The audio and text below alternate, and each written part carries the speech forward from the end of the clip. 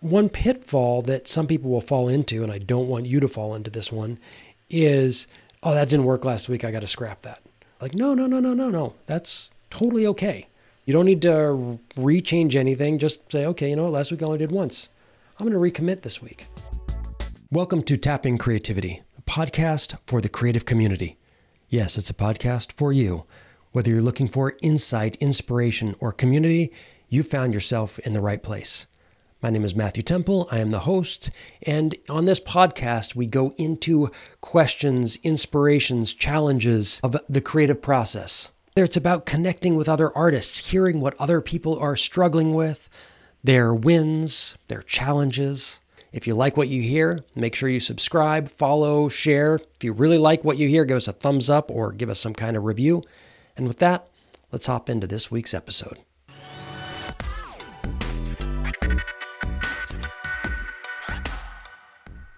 Hey, and welcome to this week's episode of Tapping Creativity as we continue our little sub-series on the creative process that is based on what I call the 9 Ps for powerful and effective creating, something that I've developed over my creative career, a process that's worked for me, one that I have used in order to help mentees, employees, and collaborators as well as clients over the years.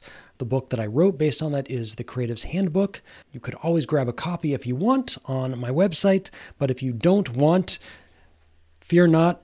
Over this mini series that we're doing here, I'm actually going over pretty much everything that is in the book. I've also made some adjustments over the years since I wrote this and in working real life and continuing to hone my practice. So there's a lot of new stuff that I'm bringing into this series. So I'm thrilled that you're here. Today we're going to go into the 4th P of the 9 Ps of powerful and effective creating. And this one is preparation. Now, so far, none of these that we've really discussed here are the sexy ones. The why feels really good. Figuring out my purpose. Why am I doing that? That would have been that's the first P. If you missed it, certainly go back. That's really fun. And kind of brainstorming around the project and getting really clear on the project. Yeah, there's something to that, even though you might already have been or were very clear on it. There's certainly value to it. And then in last week's episode, the 3rd P, we went into planning. Not the most exciting part of the creative process. Enormously important, and equally, if not more valuable than it is important. Like, it is just so vital in sort of laying out how are we going to take those steps, how are we going to get there.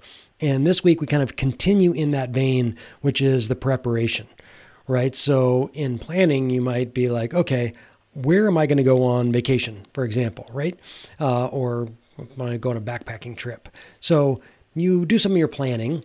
I'm actually on my way to go do a backpacking trip with some of my very close friends. So we made our plans. This is what we're going to do. This is what we're going to meet. These are all the things that are going to happen this weekend. We're doing it.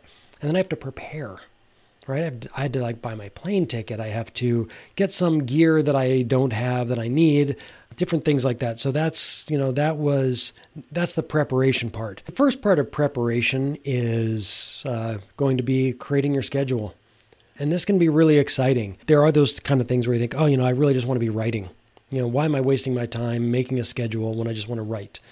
Well, because as we discussed before, having this framework basically says, I'm going to create something because if I'm feeling really inspired right now, and those times when you're in flow and you're inspired and, it's 10 o'clock at night and you know that you got to be up at 5 in the morning tomorrow and you should really finish, but you've got so much passion and energy and you're in flow, you don't want to put it down. And those times are great and they feel wonderful, but they're not here all the time. They're not even here most of the time. And one of the best ways to get them here more time, or if you want it to be most of the time, is by actually building that framework within which to work. Because also, if you give yourself a schedule and you can kind of come back to it, it's both going to be like, it kind of retains some of that energy. So if it's 10 o'clock at night and I'm just super excited, well, I might be able to do that for a week or two, but at a certain point, I'm going to get burnt out and I'm going to be exhausted. And then my project is going to languish. So I need to be able to find a way to basically say, you know what? I have such a great system that even though I'm still inspired at 10 o'clock at night, I'm putting my pen down, I'm going to get ready for bed and do those other things that I need to do because I know that I have a system by which I can come back and tomorrow evening I can start writing again. And the reality is we actually have this type of thing for almost everything we do in our life. So you pay your bills, you pay your rent on time. You have a schedule for making that happen. Your landlady or landlord expects the rent check on the first of the month. You've managed to always get that there. For the most part, you brush your teeth before you go to bed. You don't need to write it on your calendar because it's just ingrained in you. But all these things that work for us in our lives, we actually have done this work for. How do I get to work if I have a day job, or how do I get my kids to school? These are all things that we set up and we plan for, and it works in the rest of our lives. So we just have to bring that into the creative part of our lives and into our creative projects. Now, these things often will have some trial and error. Maybe you can find 15 minutes a day. And you know what? I find 15 minutes a day is really hard.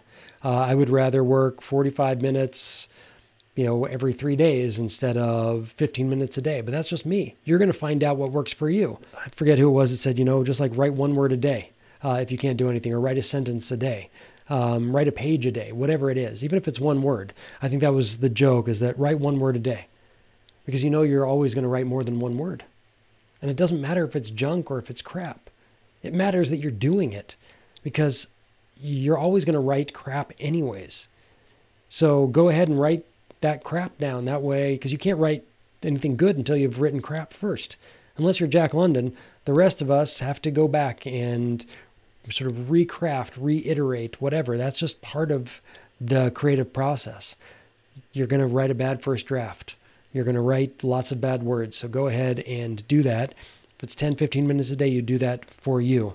If you can work 2 hours a day, you do that. I generally suggest that you don't try and work more than 5 days a week on it, because you also need rest, and we'll talk about that, the pleasure and leisure, which is one of the later P's.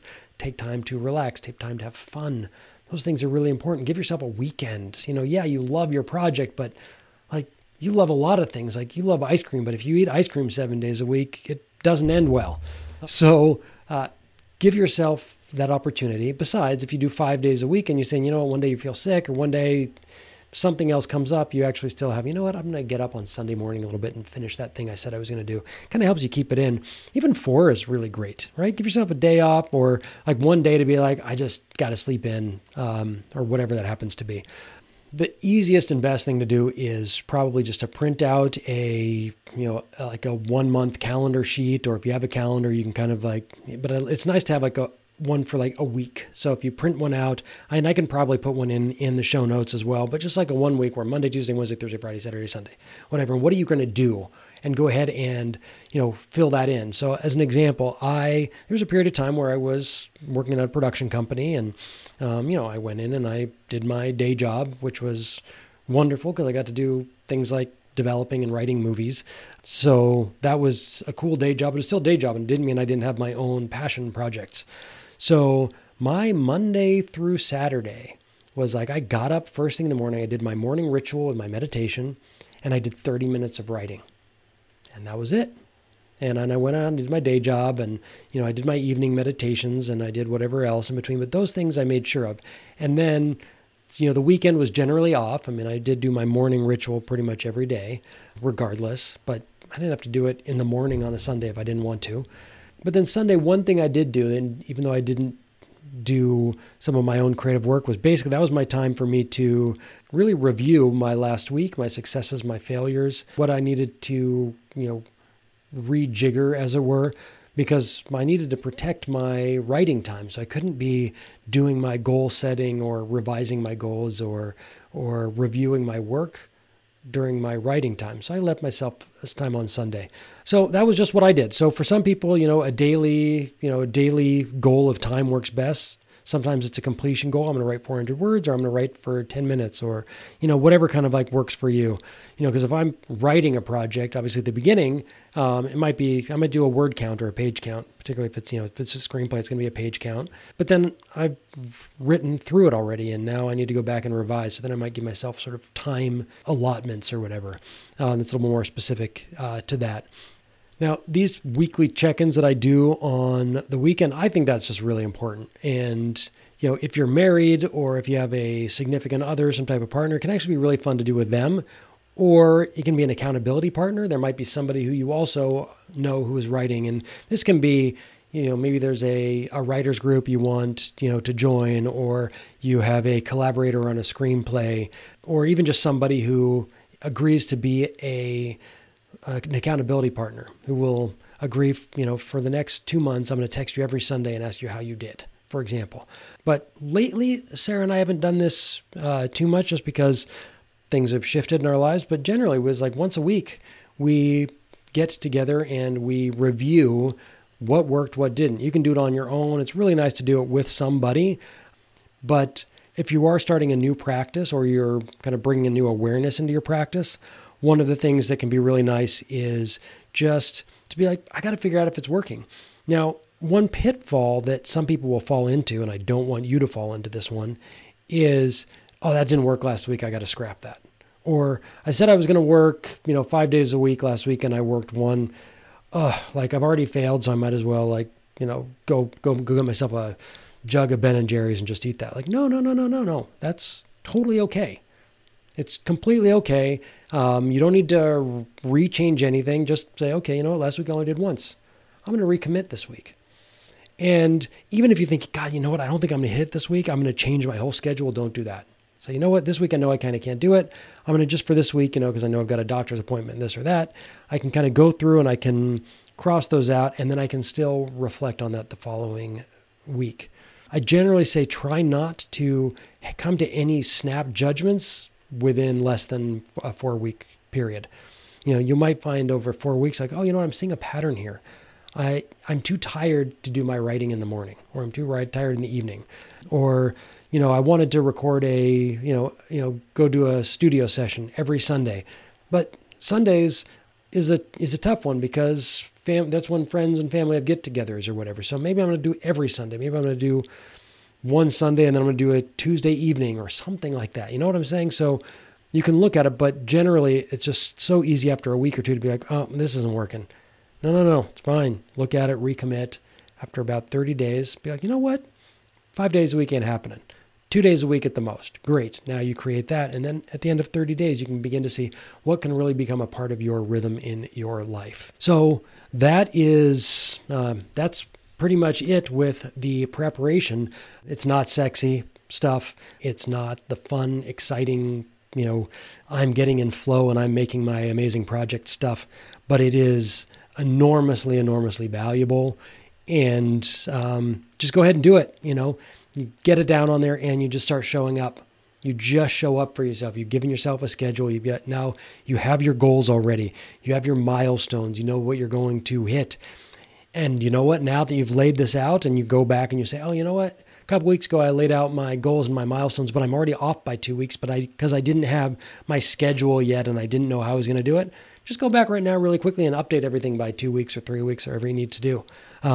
Remember, this is a enjoyable process. It's got to be fun. It's going to be hard. It's going to challenge you. It is going to put right in your face certain parts of your weaknesses or patterns that you are not proud of or whatever. And great, we generally don't want to confront those things or look at those things, but by doing it, we actually get the opportunity to grow and shift and eventually get that project that you've been wanting to work on, or not wanting to work on, that you've wanted to do, you can get it done. But now it's not about getting it done. The goal at this moment, right now, I'm going to say goal in air quotes, the purpose right now is not to complete it, but to do it. Because if you want to be a creative and you want to be a writer, or you want to be a musician, a filmmaker, anything, you can't be those things unless you're doing it. It's not having done it. You're not a writer because you wrote a book 20 years ago. You're not a filmmaker because you made a film 20 years ago. You're a filmmaker because you're making a movie. You're a musician because you're making music. So it's about what you're doing, not about what you have done, nor about what you will do or what you will complete.